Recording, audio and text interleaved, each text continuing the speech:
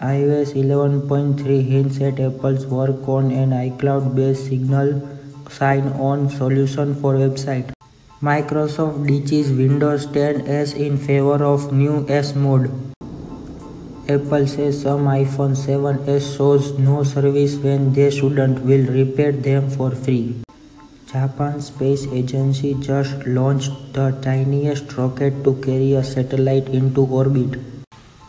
Thanks for listening. Don't forget to favorite this station, and for more discussion follow me on Twitter at @YasThakkar1996.